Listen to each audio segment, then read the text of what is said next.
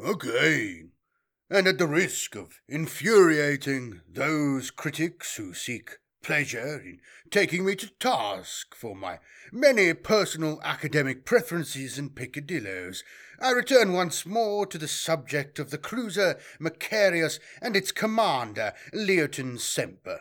Those readers less well versed in the details of the later events of the Gothic Sector War may wonder why I have involved myself to such an extent in the events surrounding one vessel, which was, to be sure, just one of hundreds such warships amongst Battlefleet Gothic, and its so far unknown captain.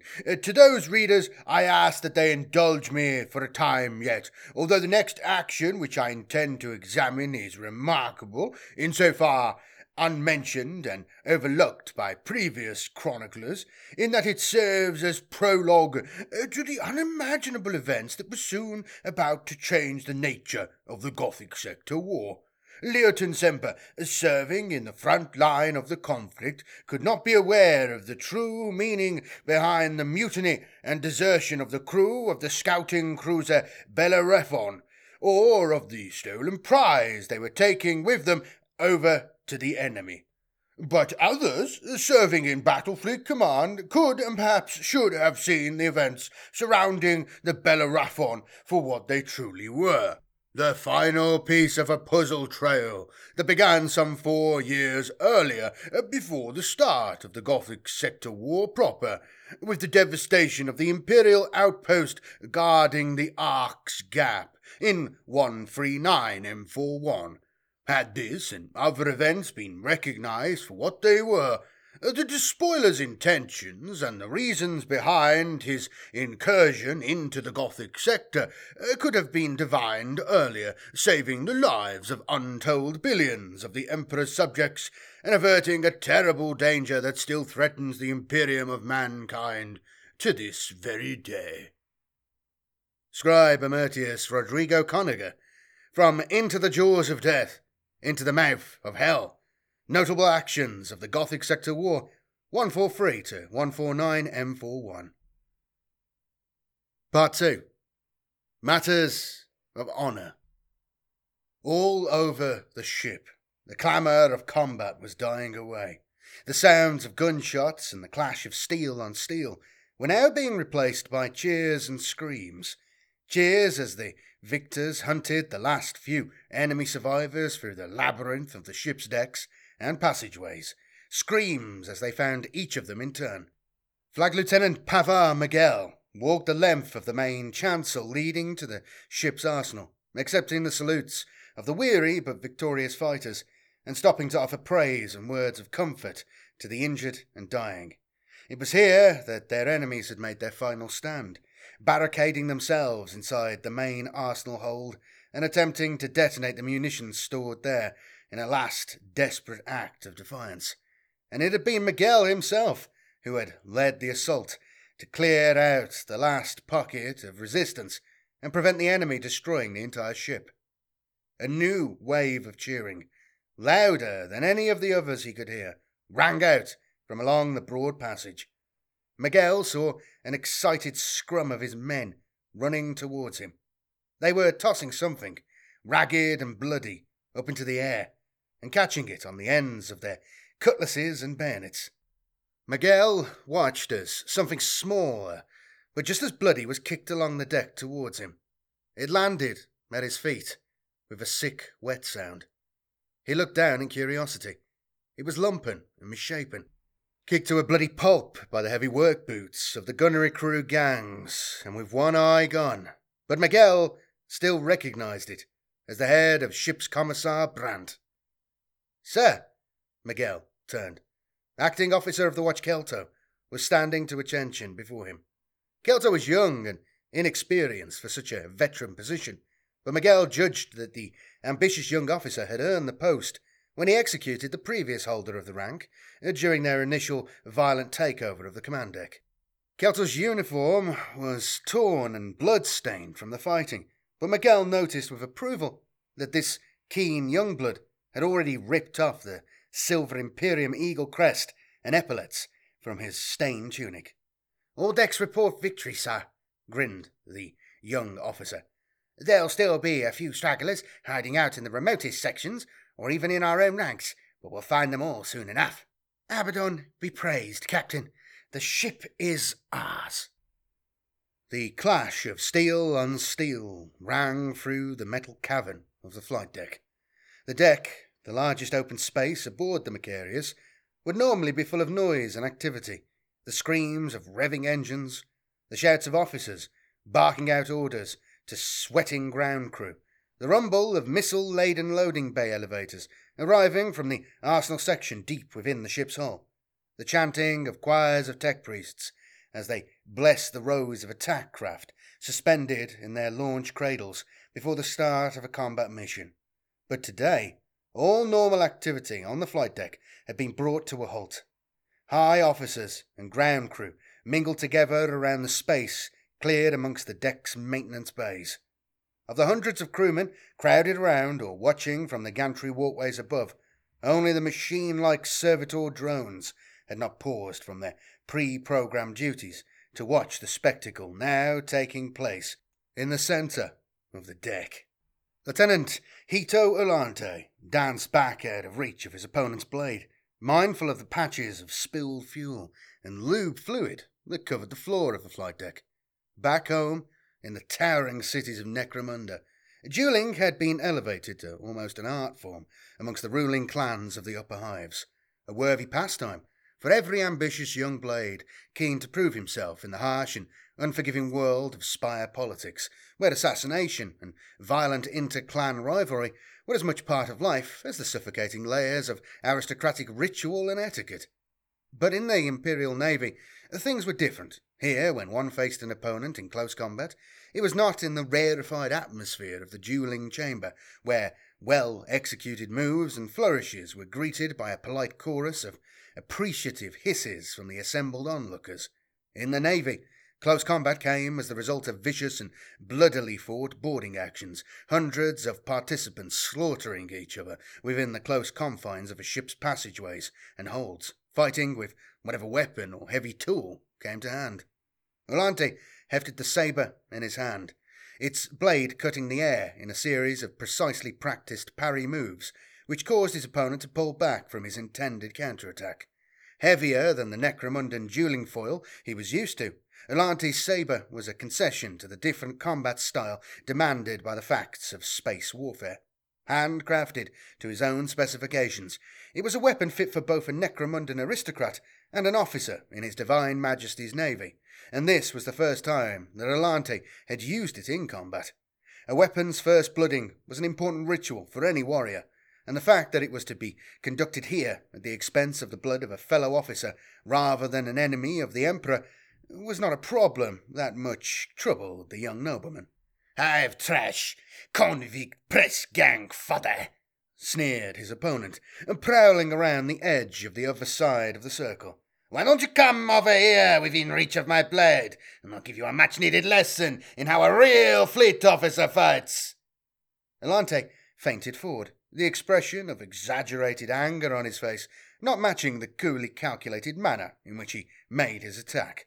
Spotting a pool of spilled lube fluid on the deck in front of him, he pretended to slip, stumbling awkwardly into the path of his opponent, who quickly took the bait, moving forward to finish the duel. Ulante closed the trap, easily sidestepping his opponent's lunge, bringing his own blade up to bear, its point punching through the heavy material of his opponent's flight suit and through into his body. Ulante slipped the blade with practiced ease through the rib cage and into his opponent's heart. He stepped back, withdrawing the blade contemptuously and allowing his opponent's body to slump to the ground, its blood pooling out to mix with the other fluids staining the floor of the flight deck. Ulante turned, raising his bloody sabre in salute to the stolid figure of Broughton Steyr, the ship's officer of the watch, acting here as the captain's representative, supervising the proper conduct of the duel. Steyr mutely nodded his assent, and Ulante turned and walked away, followed by the young junior officer whom he had selected as his second. The only sound in the entire flight bay was that of the two officers' jackboot heels, echoing loudly on the metal decking, and Alante could feel the simmering resentment of the hundreds of crewmen around him as they stared silently at the retreating figure of the slayer of one of their own. Behind him, acting on a tech priest's gestured command, two servitors paced forward to remove the dead squadron commander's body. Their lobotomized machine minds, uncaring of the details of the human drama that had just taken place. "You disapprove of my duel with Squadron Commander Lucian, Captain? I disapprove of the loss of an able and experienced Starhawk Squadron leader, Lieutenant. I expect the killing of the Emperor's loyal servants to be the task of our enemies, not my own second-in-command." Alante was standing to attention before the seated figure of his captain, Leoton Semper. It was dark in the captain's private quarters, but Alante's experienced, hive-born eyes could pick out the details of the place. What he saw was a room decorated in a strict Spartan style, far less luxurious than Alante's own quarters. Even the bed was little more than a simple pallet, of the kind given to the lowliest scholar progenium cadet. Tellingly, there were none of the small but important details to suggest that the captain enjoyed any female company in his quarters. No ornamentation or frivolous pieces of decor. Nothing to relieve the starkness of grey bulkhead walls and bare metal decking. It was permitted for officers of Battlefleet Gothic to keep concubines aboard ship. Indeed, it was rumoured that Lord Admiral Ravensburg kept a harem of 50 or more in their staterooms aboard the fleet flagship, Divine Right. Alante himself had kept a particularly energetic example of fiery Stranavar womanhood with him in his quarters, until tiring of her recently and deliberately losing her in a game of dice with one of Remus Nider's junior ordnance officers. Alante couldn't imagine Semper allowing himself to be distracted by base pleasures, and the look of Semper's private quarters only confirmed the flag lieutenant's opinion of his commanding officer. A career officer, he lives and breathes only for the Imperial Navy, Alante thought. Every minute wasted relaxing in his quarters is a minute not spent overseeing the running of his ship. Alante's gaze fell on the large and ornate desk before him, the only object of any real note in the entire room, its surface cluttered with star maps and report files. Alante recognized the captain's characteristic high Gothic scribbled handwriting.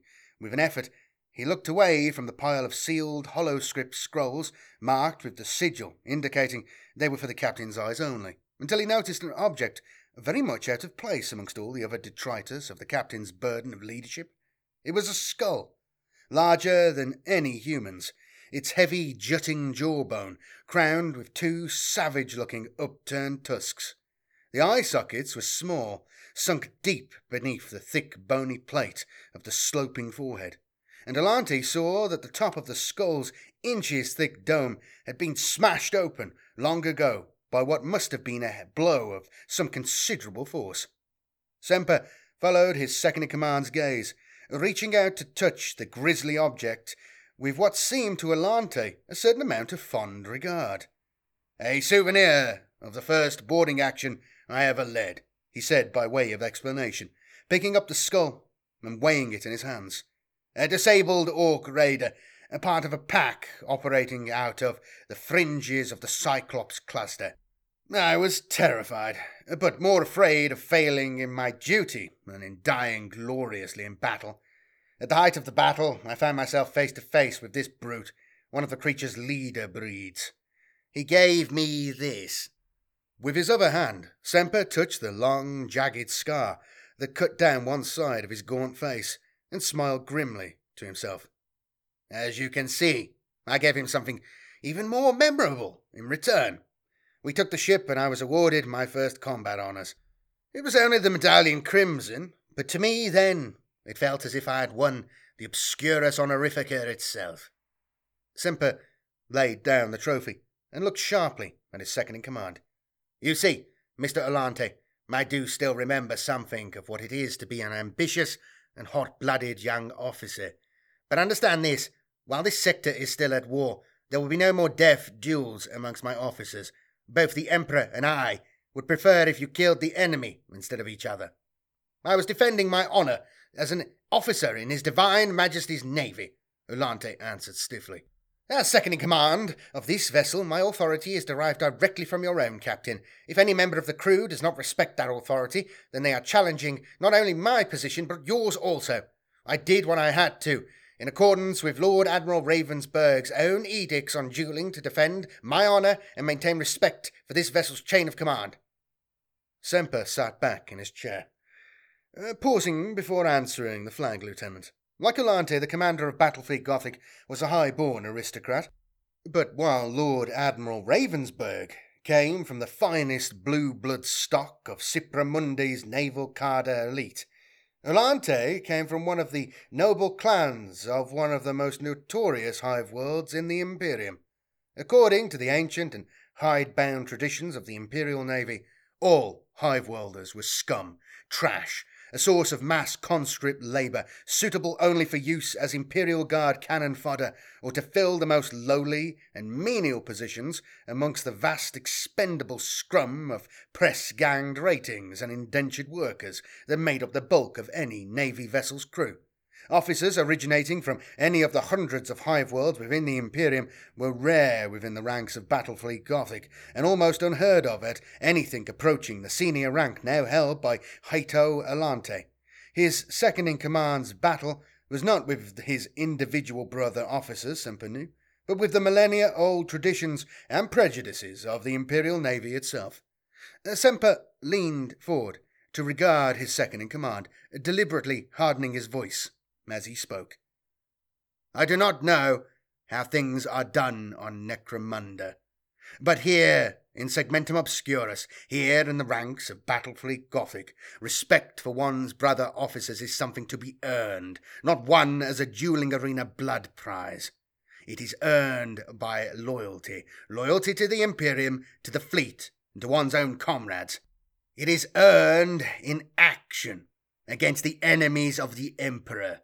It is earned by leadership and sacrifice, by the often hard decisions we must make in the course of our duty to the Imperium of mankind.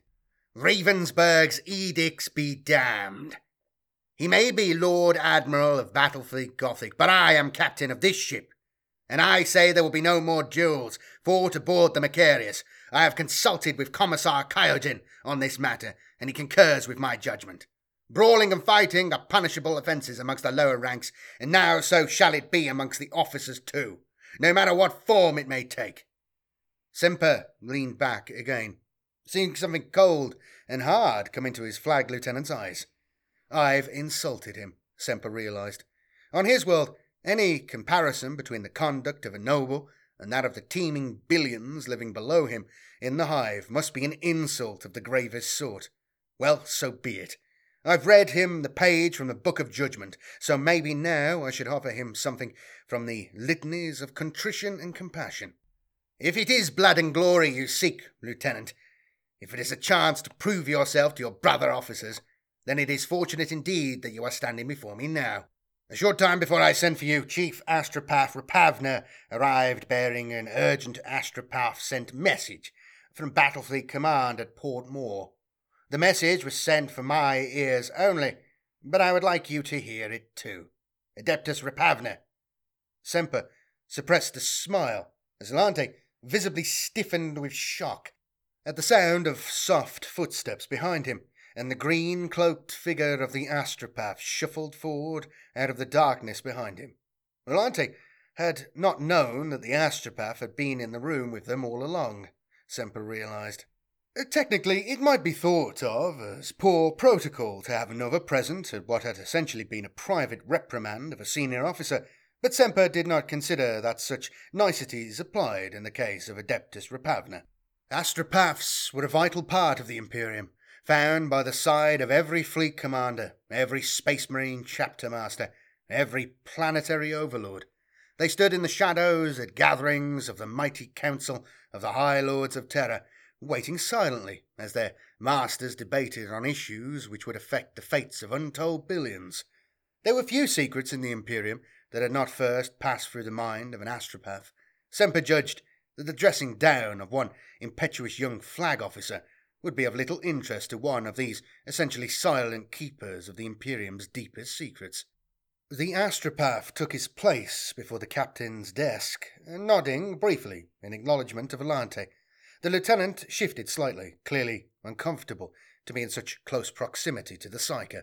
The very existence of the Imperium depended on Psykers such as astropaths and the mutant navigators. But on 1,000,000 inhabited worlds within its far-spread borders, the citizens of the Imperium were taught from birth to hate and fear the mutant and the Psyker. The higher one rose in Imperial service, Semper noted, the more one was forced to consort with the likes of astropaths and other such officially sanctioned abominations. Repavna's already mask-like features settled into a fixed waxen image as he entered a trance state, his enhanced mental senses reaching down into his subconscious to find the psychically transmitted message hidden there. The dark skin of his face was covered in an intricate webwork of tattoos, psychic wards favoured by many of his kind to protect themselves from warp demons. His eyes were sewn shut, his sight long ago destroyed as a side effect of the agonizing ritual of soul binding with the Emperor. But 2 painted eyes were tattooed onto his closed eyelids, these false eyes staring blindly ahead as the astropath opened his mouth and delivered the message. The voice which emerged was not solely Repavna's, and in its eerie whispering tones Semper knew he could also hear not only the voice of the other astropaths in the chain that had psychically relayed the message from Portmore to the Macarius, but also the distant echo of the voice of the senior command officer who had originally given the message to the very first astropath in the chain. Imperial Standard 02741443M41. Ship of the line, Bellerophon. Dauntless class light cruiser. Assigned Battle Group Phalaris, Bien Moor subsector. Has attacked and destroyed Adeptus Mechanicus way station, Oraka system. Assumed Bellerophon crew forsaken the Emperor's light and gone over to the side of the enemy. Believed important technical information stolen from Oraka way station. His Divine Majesty's ship, Lord Solar Macarius, to intercept and destroy Bellerophon. Mission priority highest. Ave Imperator. Repavna paused, a look of slight confusion on his face. Then his features shifted subtly again as he came out of the fugue state, before he bowed to Semper and glided away from the 2 officers. Semper glanced at Volante, the 2 of them sharing the same look of sharp anticipation. The Macarius had been assigned to escort duty on the Bien Moor run for the last few months since the onset of the Gothic Sector War. It was a vital task, they knew, keeping the supply routes open to the front-line systems and protecting the desperately needed convoys from the pirate raiders of the Wolf Pack fleets. But both officers yearned for the chance to engage directly with their main enemy. "It would seem that our victory over the contagion has not been forgotten after all," said Semper, unrolling a large chart across the expanse of his desk. "We have finally been given a mission worthy of our devotion to the Emperor.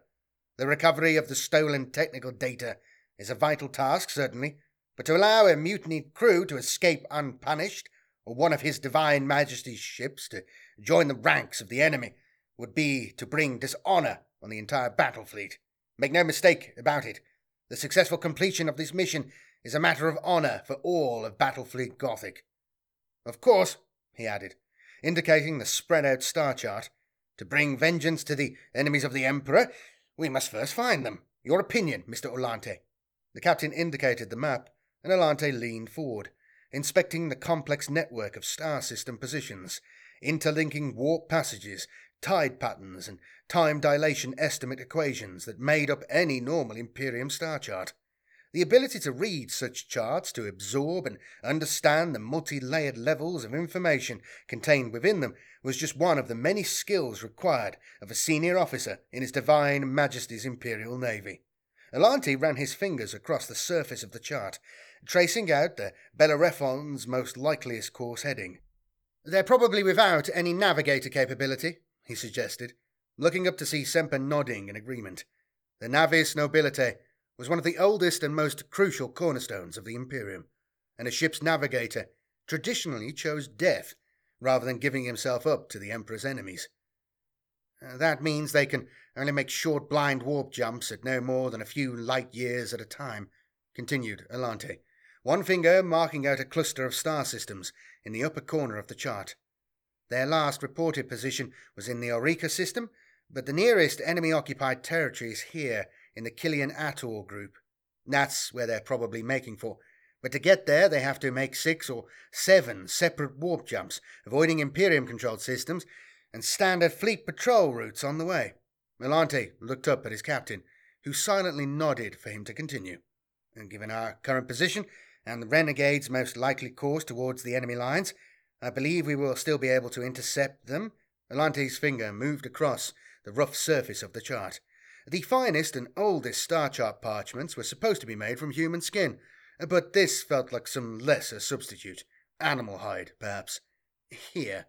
His finger stabbed down on a remote single star, well off the normal warp travel routes.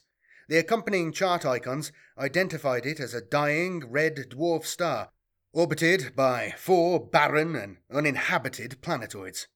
Delphi. We can intercept them in the Delphi system. Semper leaned back in his chair, smiling. I concur, and so did Navigator Cassander when I consulted him earlier. To your station, Mr. Alante. We make the ascent into the Immaterium in 40 minutes. Half speed, Mr. Kelter. Keep our power emissions down and maintain full outward surveyor scanning, Paver Miguel ordered. The Bellerophon was moving forward cautiously into the star system, its long-range surveyors probing for the telltale energy signatures of any other ships in the area. Delphi was a barren wilderness system, just one of hundreds of such groups within the vast area of space encompassed within the Gothic Scepter. But the new captain of the Bellerophon was not in the habit of taking unnecessary risks. Those few short but intensely bloody hours of mutiny which had swept through the ship had taken long and careful planning by him and a small circle of other like-minded officers aboard the Bellerophon. The Imperium was losing the Gothic Sector War, Miguel had realised, and it had been surprisingly easy to find other young officers who had come to the same conclusion, and who were equally frustrated with the stultified thinking and hidebound traditions of the Imperial Navy.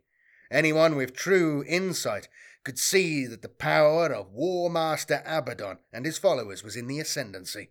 The living corpse imprisoned on the Golden Throne would be powerless to stop the forces now sweeping out of the Eye of Terror. First the Gothic Sector, soon the whole rotting body politic of the Imperium itself, Miguel thought with a smile. And the Imperium's new masters would remember and reward those who had been first to realise in which direction the tides of fate were moving throughout the galaxy. Miguel remembered his own moment of such realisation, recalling the dank stench of the Bellerophon's ship's brig, and the whispering voice of the captured enemy prisoner who, out of what had seemed a feeling of morbid curiosity, Miguel had gone down to the brig to interrogate. He had made a point of personally executing the prisoner afterwards, mostly to allay the suspicion of the ever-watchful Commissar Brandt.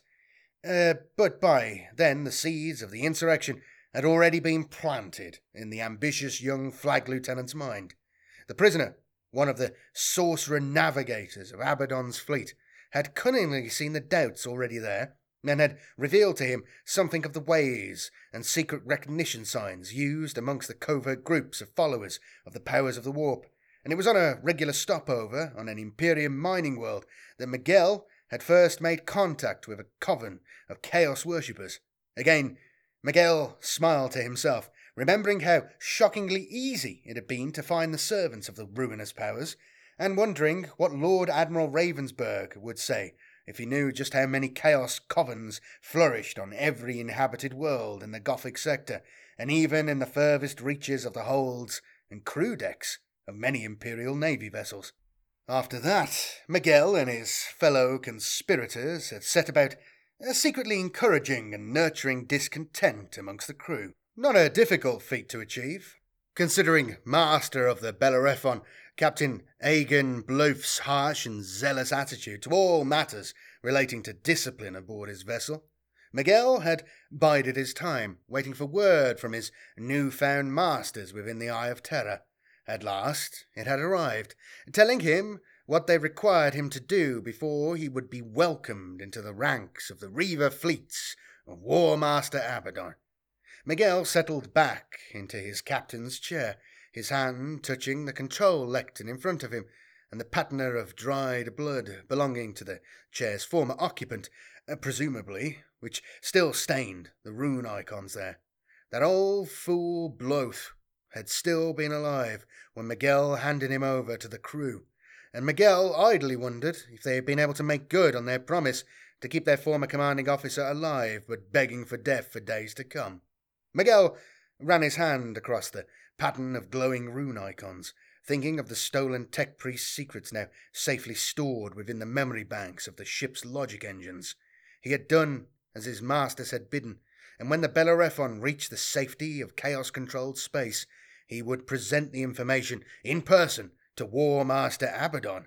Of course, the majority of his crew knew nothing of the true nature of their new allies, but Miguel cared little about their fate after... Rearward surveyors detecting an unknown vessel approaching on an interceptor course, distance 840,000 kilometers. The blank, emotionless voice of the servitor drone rang out in the quiet of the undermanned command deck, instantly snapping the Bellerophon's new captain out of his reverie. Officer of the watch, confirm and identify, barked Miguel, not trusting the word of one of the machine men slaves. Lieutenant Kelto bent over the lectern screen in front of him, the light from the rows of rune signs scrolling across the screen, casting a sickly glow over his nervous young features. Energy output shows it's a capital ship. It's jamming its own vessel recognition codes, but from the reactor signature, I'd say it's an Imperial ship, almost certainly cruiser level or better.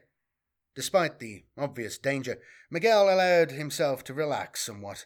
As a light scouting cruiser, the Bellerophon would be heavily outgunned by any of the standard Imperial cruiser types, but even with the internal damage and heavy crew casualties caused during the mutiny, Miguel was confident that his faster and more manoeuvrable vessel could still outrun its larger, lumbering cousin. In fact, the only way that the other Imperial ship could successfully cut off their escape would be if...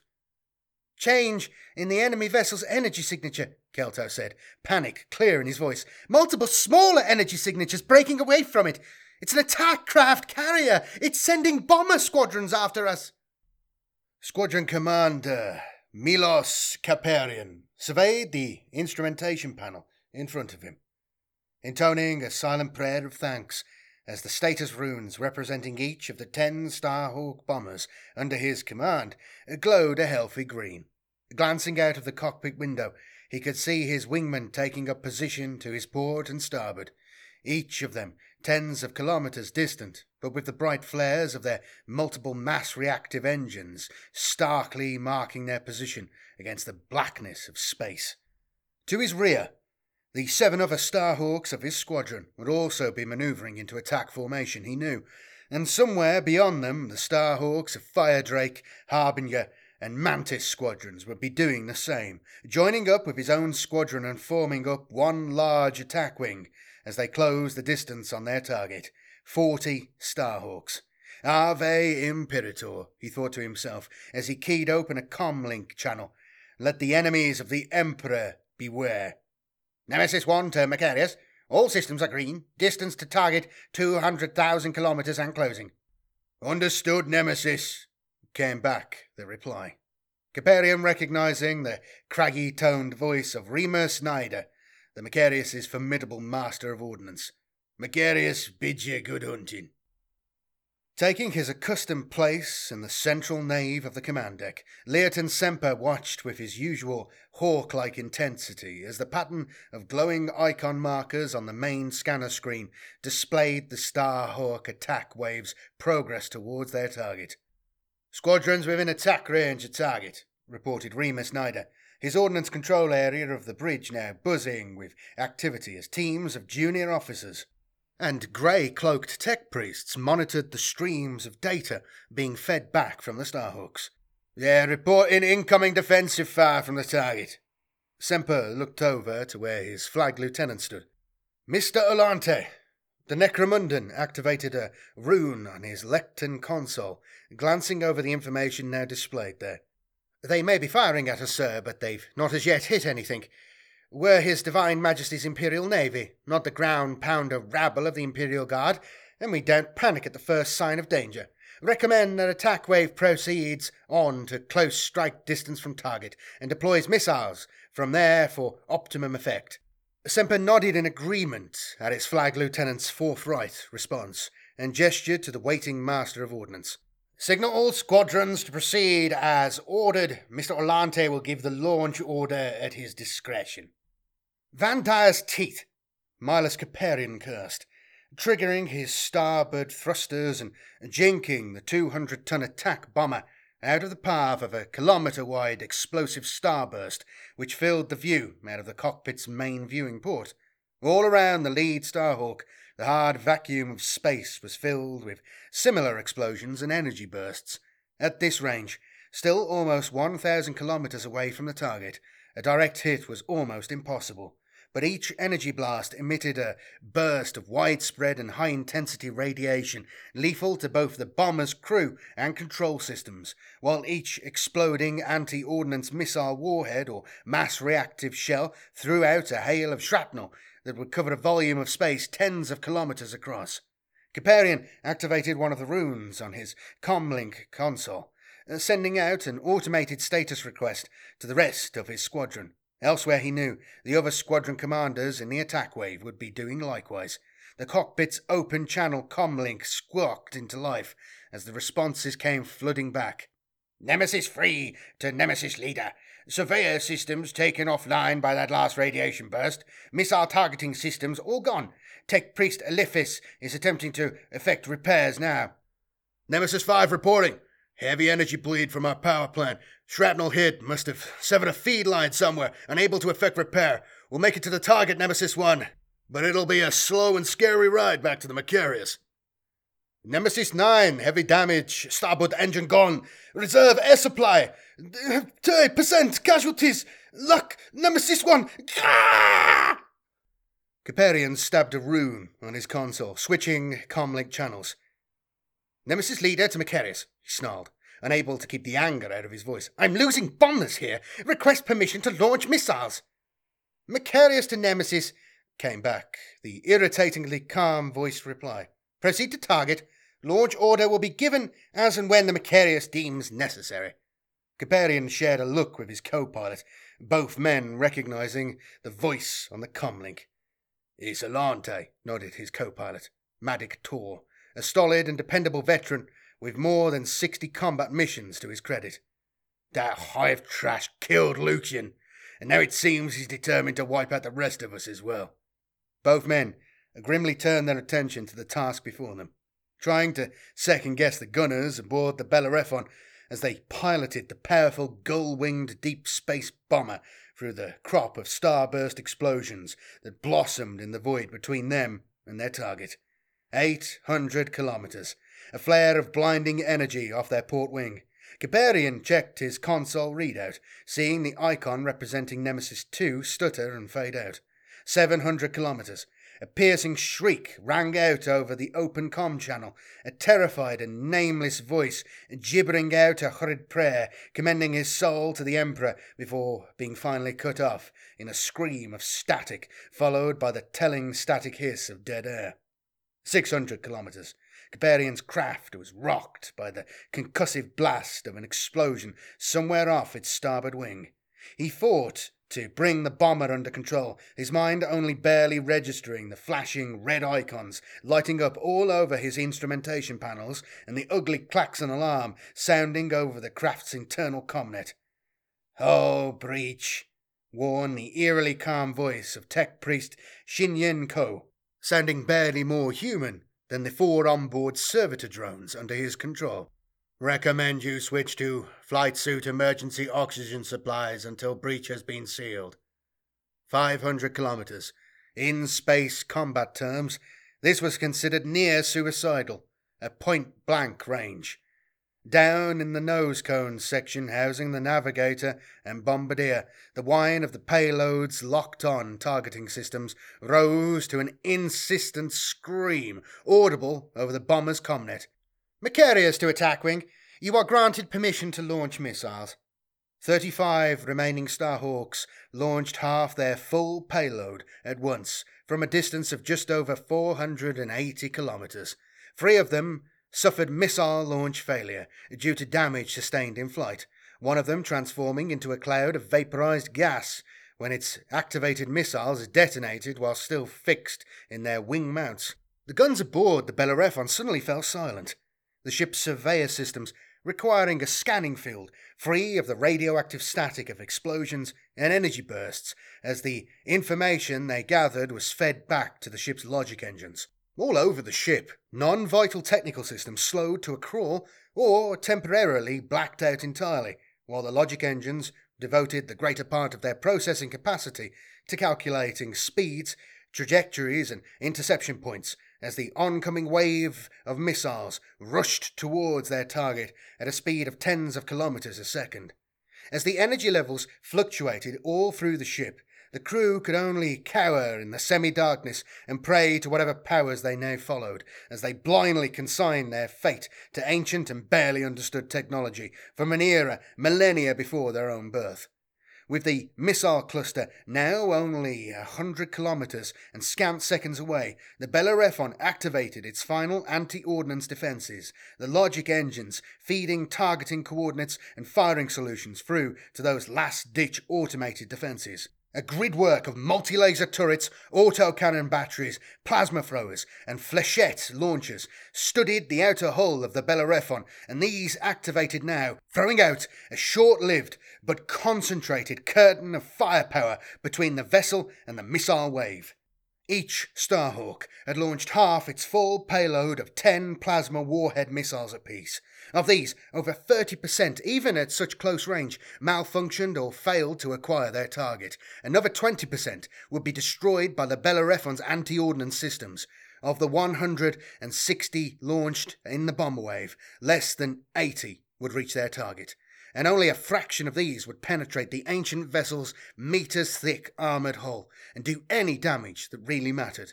It would still be more than enough to achieve the desired effect. "Starhawk Attack Wing reports target well struck," announced Master of Ordnance Nida, with more than a hint of pride in his voice. "Surveyor scans confirm this. The enemy's reactor output is fluctuating wildly, and its void shield power levels are as naught. Target is crippled and drifting powerless in space. Starhawk Wing requests permission to make a return sweep and expend all remaining payload." Nida looked expectantly at his captain. By long-standing fleet tradition, the honour of the final kill should go to his Starhawk crews, but such a decision was the captain's privilege alone.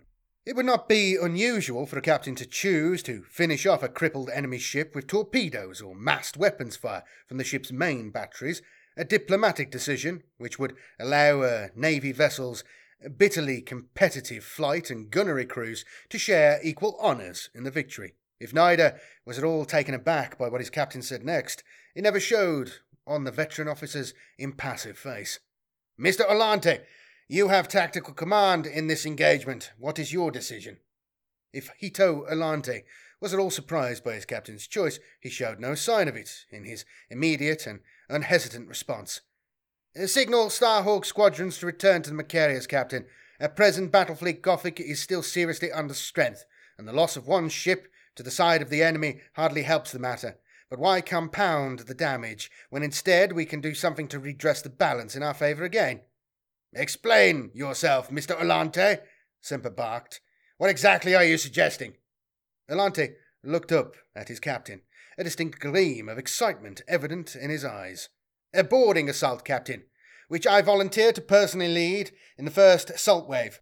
We board the Bellerophon, reclaim it for the service of the Emperor, and retrieve the stolen technical information." "Boarding action!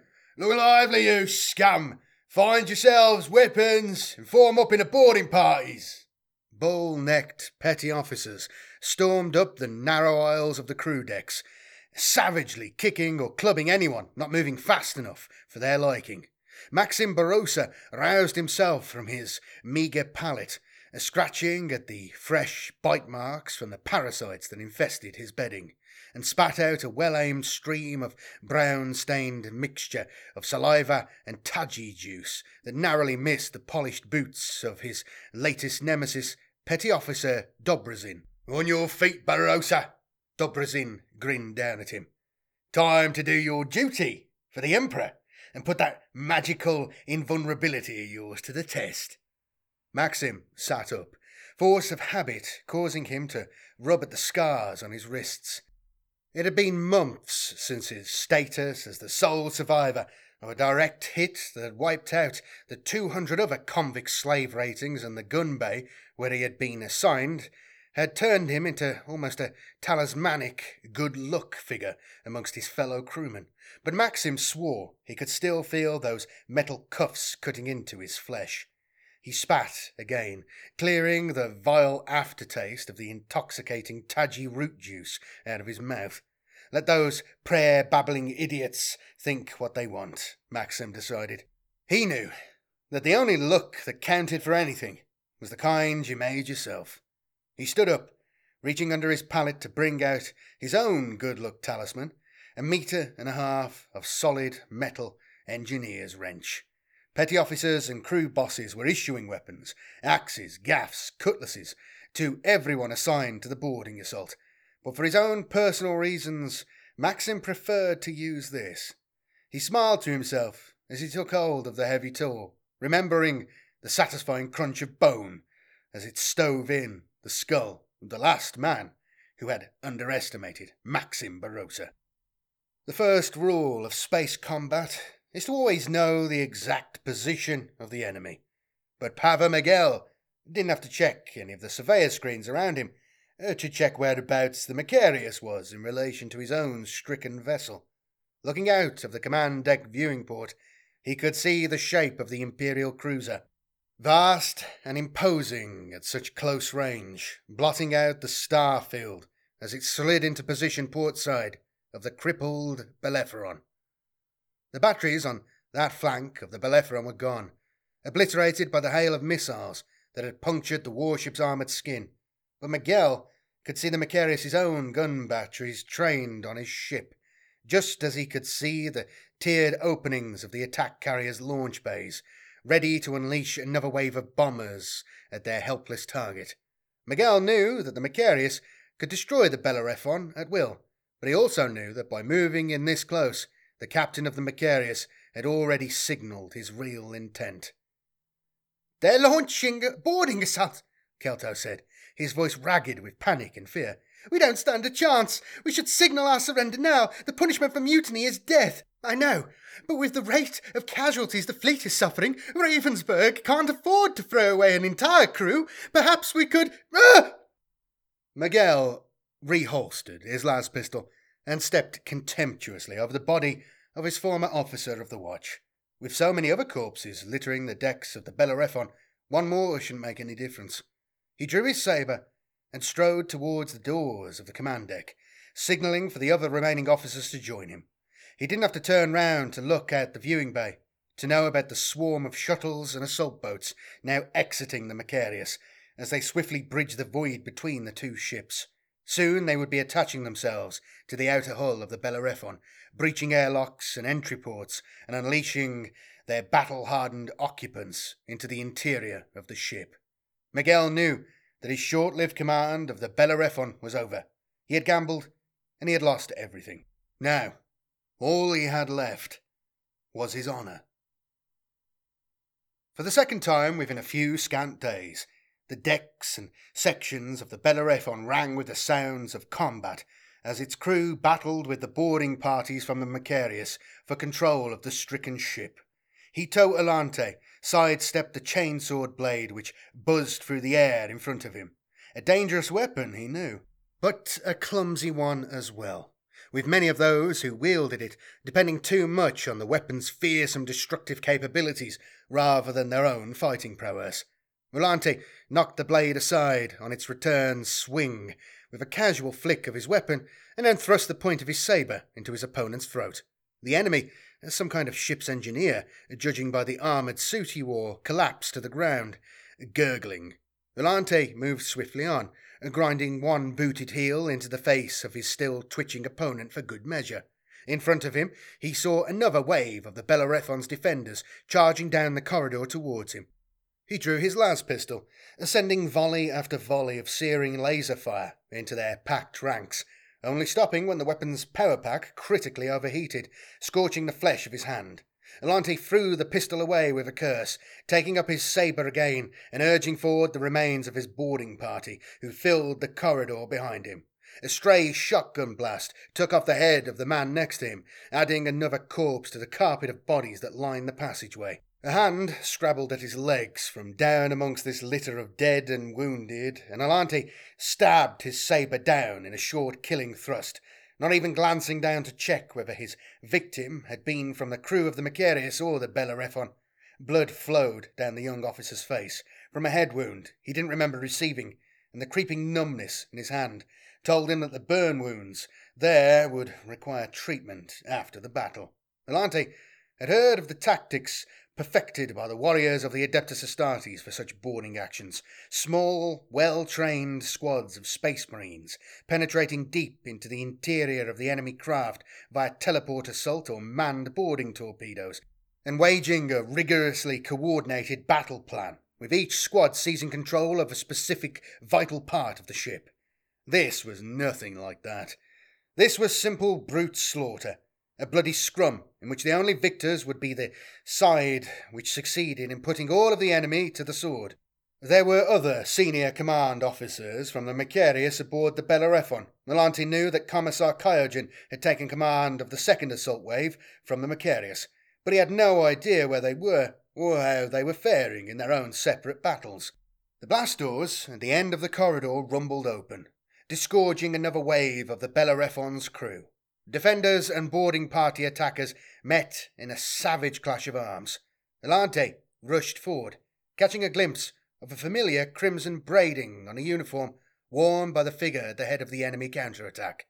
It was the uniform of a flag lieutenant, identical to Volante's own, and so far it was the most senior rank Volante had seen amongst the defending crew. Volante lashed out with his sabre with a newfound vigour, cutting a path through the press of bodies towards his enemy counterpart from the Bellerophon. Maxim Barossa spat into his opponent's face, the rebel screaming as the stinging Taji juice came into contact with his eyes. He followed up with a brutal headbutt, breaking the bones of the rebel's face. The crewman reeled back, giving the Stranavar Underhiver space in which to use his wrench. One blow, and the rebel's head opened up in a red gush. "Macarius! To me! Macarius, crew!" Maxim looked round to see Petty Officer Dobrazin struggling against a trio of attackers. Maxim didn't hesitate, shoulder charging into the back of the nearest one and smashing him against a thick iron bulkhead. He stumbled, his feet becoming entangled amongst the limbs of the downed man, and he was a split second late in blocking the attack from the next enemy in line. He hissed in pain as the rebel's sword blade sliced into the muscles of his upper arm, retaliating with a short punch into the rebel crewman's neck. The man staggered back, trying vainly to staunch the blood fountaining from the hole that Maxim had opened up in his jugular with the narrow-bladed stiletto secreted in his fist. The third rebel came at him with a hooked boarding gaff. Maxim took it off him with dismissive ease, snapped the man's arm, and gave him his weapon back by carving it through his stomach. Maxim bent over the prone form of Dobrazin, checking him for signs of life and finding a weak pulse. Good, he thought, hoisting up the petty officer and carrying him towards the nearest knot of Macarius crewmen. "Help me!" he yelled at the top of his voice. "Help Petty Officer Dobrazin!" Hands reached out to take the weight of the injured petty officer. In the confusion, Maxim deftly withdrew the stiletto blade from between Dobrazin's ribs and slipped away before anyone noticed that the injured man was already dead. Looking down, he noticed that Dobrazin's dark blue rank sash had come away in his hand. Distractedly, he tied it around his arm wound as a makeshift field dressing, then headed back into the thick of battle. Feint, block, cut, parry, riposte. His opponent's fencing style had elements to it that were dangerously unfamiliar to Miguel, but in its basics it differed little from the thousands of other styles of swordsmanship as practiced on countless violent warrior culture worlds throughout the Imperium. He and his opposite number from the Macarius were well matched. The enemy flag lieutenant was probably the better swordsman, Miguel realised, but he still had an advantage over the Imperial officer. He had nothing left to lose, and a man who has already accepted the fact of his own imminent death was a dangerous opponent indeed. All around them, men were fighting and dying, and it was impossible to tell which way the battle was going, but Miguel knew that victory would eventually go to the Macarius. The Bellerophon's standard crew complement was several thousand less than the large Dictator-class vessel, and Miguel knew that over a third of the rebel cruiser's crew had died in the mutiny, and probably 1,000 or so more in the bomber attack. They were doomed, but he was determined to acquit himself well before the end. One of his own crew rushed forward, wild-eyed with bloodlust, as he bore down on the Imperial officer. Miguel ran him through without a moment's thought, not willing to be robbed of the honour of the enemy flag officer's death. But the delicate balance of the duel had been broken. His opponent was the first to take advantage of the moment with a lightning-fast thrust. Miguel twisted his body, deliberately not parrying the blow, and he felt hot, bright pain as the blade slid deep into his side.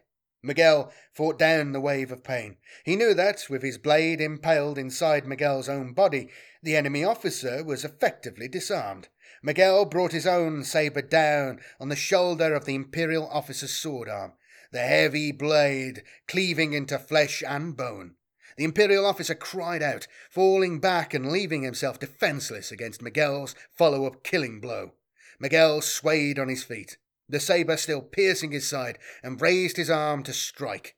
A grip as implacable as the massive docking clamps used to hold a vessel in orbital dry dock descended on his wrist, crushing the bones and causing his sword to slip from suddenly nerveless fingers. He felt something sharp and cold punch him in the lower back, the coldness penetrating deep into his body. Once, twice, 3 times, in rapid succession. His legs gave way beneath him, but Miguel remained standing, dangling like a puppet in the grip of that vice-like pressure on the wrist of his still upraised arm.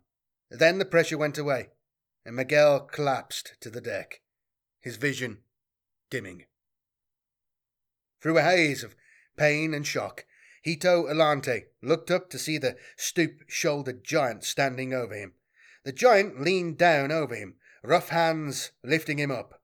Alante's eyes saw but didn't register the Hive-World gang ritual scar patterns and Prison-World tattoos and brands which covered the giant's arms and face. "Maxim Barossa, sir," growled a voice, in an accent that could only have come from the depths of the Stranavar Underhive. "Crew of the Mac, sir. You're in good hands now." I owe you my thanks," Alante mumbled, his eyes fixing on the blood-stained rank sash.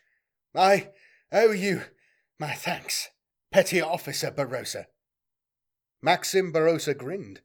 He didn't recognize the officer whose life he'd just saved, but he knew what all that fancy braiding and uniform ornamentation meant. Command deck brass, and his ticket away from the miseries of life on the lower decks. "If you say so, sir. If you say so." "Bellerophon to Macarius. Prize crew aboard and in position. We have restored engine and warp jump capabilities, ready to move out on your mark." The squadron of Chaos scout ships, 3 Idolater-class raiders, drifted inert on the fringes of the Delphi system, listening to the intercepted radio chatter between the Imperial vessel and its captured prize. They had arrived too late to rendezvous with the renegade Imperial ship and escort it safely back to enemy space, and they could only watch from hiding as the War Master's prize was snatched away from them. The commander of the Raider squadron knew that his ship would have stood no chance against an Imperial cruiser and its accursed bomber squadrons, but he doubted that the War Master would see it in such terms. Standing on his vessel's command deck, the dark-shrouded captain watched as the target icons of the two Imperial cruisers moved away towards the outer edge of Surveyor Range. He turned towards the cultist astropath standing nearby. "Send a signal to the War Master. Inform him that the technical information the rebel vessel was bringing to us remains in the hands of our enemies." The demon thing, living inside the flesh of the possessed Chaos cultist, hissed in displeasure, its body warping into twisted new shapes as an almost physical foretaste of the War Master's own anger at the news he would soon be receiving. All over the bridge, the command crew busied themselves with their appointed tasks, none of them daring to look their doomed captain in the eye.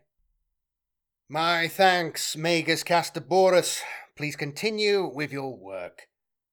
The haughty tech priest nodded in acknowledgement, his expression hidden behind the mask he wore, and turned to join his entourage of servants waiting outside, leaving Semper alone in his quarters. Captain Semper leaned forward on his desk, one hand rubbing the jagged orc blade scar that marked one side of his face. It was force of habit, he knew, one that he was particularly prone to whenever he was trolled. He cleared his mind, thinking through what he had just learned. The stolen technical information had been removed from the Bellerophon's logic engines and transferred to the jealous guard of the Adeptus Mechanicus tech priests aboard the Macarius. An astropath message had been sent acknowledging the safe retrieval of the data, together with his recommendation that his injured flagged lieutenant receive an official commendation for his actions in the battle, but Battlefleet Command were anxious to know the exact nature of the stolen information. As the vessel's most senior tech priest, Castaboris had already completed a partial analysis of the coded data and had presented his findings to Semper. The two men were the only people aboard the starship who knew what the stolen data files contained, but what they had learned posed more questions than it answered. The files were a technical overview of the mighty Blackstone fortresses, the 6 massive and ancient alien constructs which form the backbone of the Imperial Navy's strength in the Gothic sector. Each Blackstone was base to its own battlegroup fleet, and each possessed more than enough firepower of its own to fend off an attack by any of the War Master's current Reaver fleets. The information in the files was highly sensitive, yes, but never in the history of Battlefleet Gothic had a Blackstone fortress fallen to the enemy, and Semper found it hard to believe that the War Master would consider wasting his strength in such a foolhardy move. "Emperor's oath!" he swore to himself, as he studied the marked-out positions of the Blackstone systems on the star chart in front of him. What did it all mean? Somewhere, within the Eye of Terror, where space and warp space merged together as one, War Master Abaddon, despoiler of worlds and dread vessel of the legacy of Horus, stared out at the eternally shifting patterns of the maelstrom.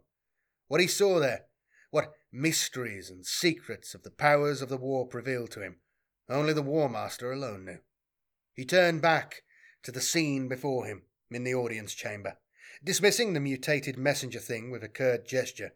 It scuttled away gratefully, all too aware that a subtly different gesture would have caused any of the dozen terrifying figures in Terminator armor standing around the room to cut it down in an instant.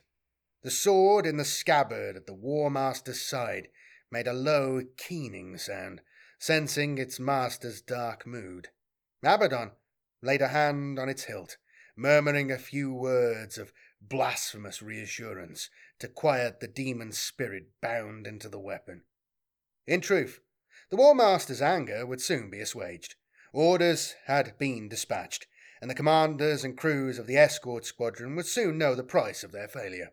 Abaddon knew that the loss of the Blackstone Fortress data was only of temporary significance and would not affect his carefully laid plans. He turned back to the viewing base, staring out the wide, demon-mouthed portal in the flank of his temporary flagship, and into the maelstrom beyond. He could see shapes moving out there in the warp. Innumerable small vessels and construction platforms. Through the moving warp patterns he could see the spires and pinnacles of the object of their labours, a vast and threatening shape, hanging motionless amidst the tides of warp space. It was almost complete now, he knew. His new flagship, his new terror weapon, his planet killer, thought the War Master, enjoying the crudeness of the name. So simple, but so apt, that many of his lesser followers had already bestowed upon the device. His thoughts turned to the 6 secret prizes that were the only objectives in the entire war that truly mattered. Soon this new weapon, this planet killer, would be unleashed on his enemies. The followers of that withered corpse on the Golden Throne would tremble in terror at the destruction it would cause. Let them be afraid, gloated the despoiler. Let them think this will be the worst they have to face. When the time is right, when all the pieces are in place, they will soon know there is far worse to come. Thanks very much. That was part 2. The book's laid out in a very odd way. It's separated into parts, and then within each part there's chapters. So for the sake of my own sanity and keeping things organised, I'm just going to do them in parts going forward. So technically, yeah, don't worry about it. Basically, you just have to worry about, is this part 1, is this part 2, is this part 3, right? That's all you got to worry about, okay? Eventually I'll form them up into one collective, hopefully, and put it out like the other ones as a single audio book. But that's going to be a while in the future. We'll get these done first and get them out. Thank you, everybody. Thank you to everybody supporting the channel. It means a lot. If you would like to support the channel, I really appreciate that. Please consider becoming a YouTube member or a supporter on Patreon or on Subscribestar if you prefer, if you would like, if you can. If not, don't worry, but please do give the video a like. Let me know in the comments what you think. That all helps. It all helps spread it on the YouTubes. But also, if you know anyone who you think would enjoy this, please do share it around. I appreciate that. I'll be back again with more stuff soon. We're not going to slow down with this. We're going to get this done as quickly as possible so it isn't hanging over my head like a sword of Damocles. I want to get out of the way because it'll become a burden about halfway through and I want to get it finished. All right, see you later. Bye-bye.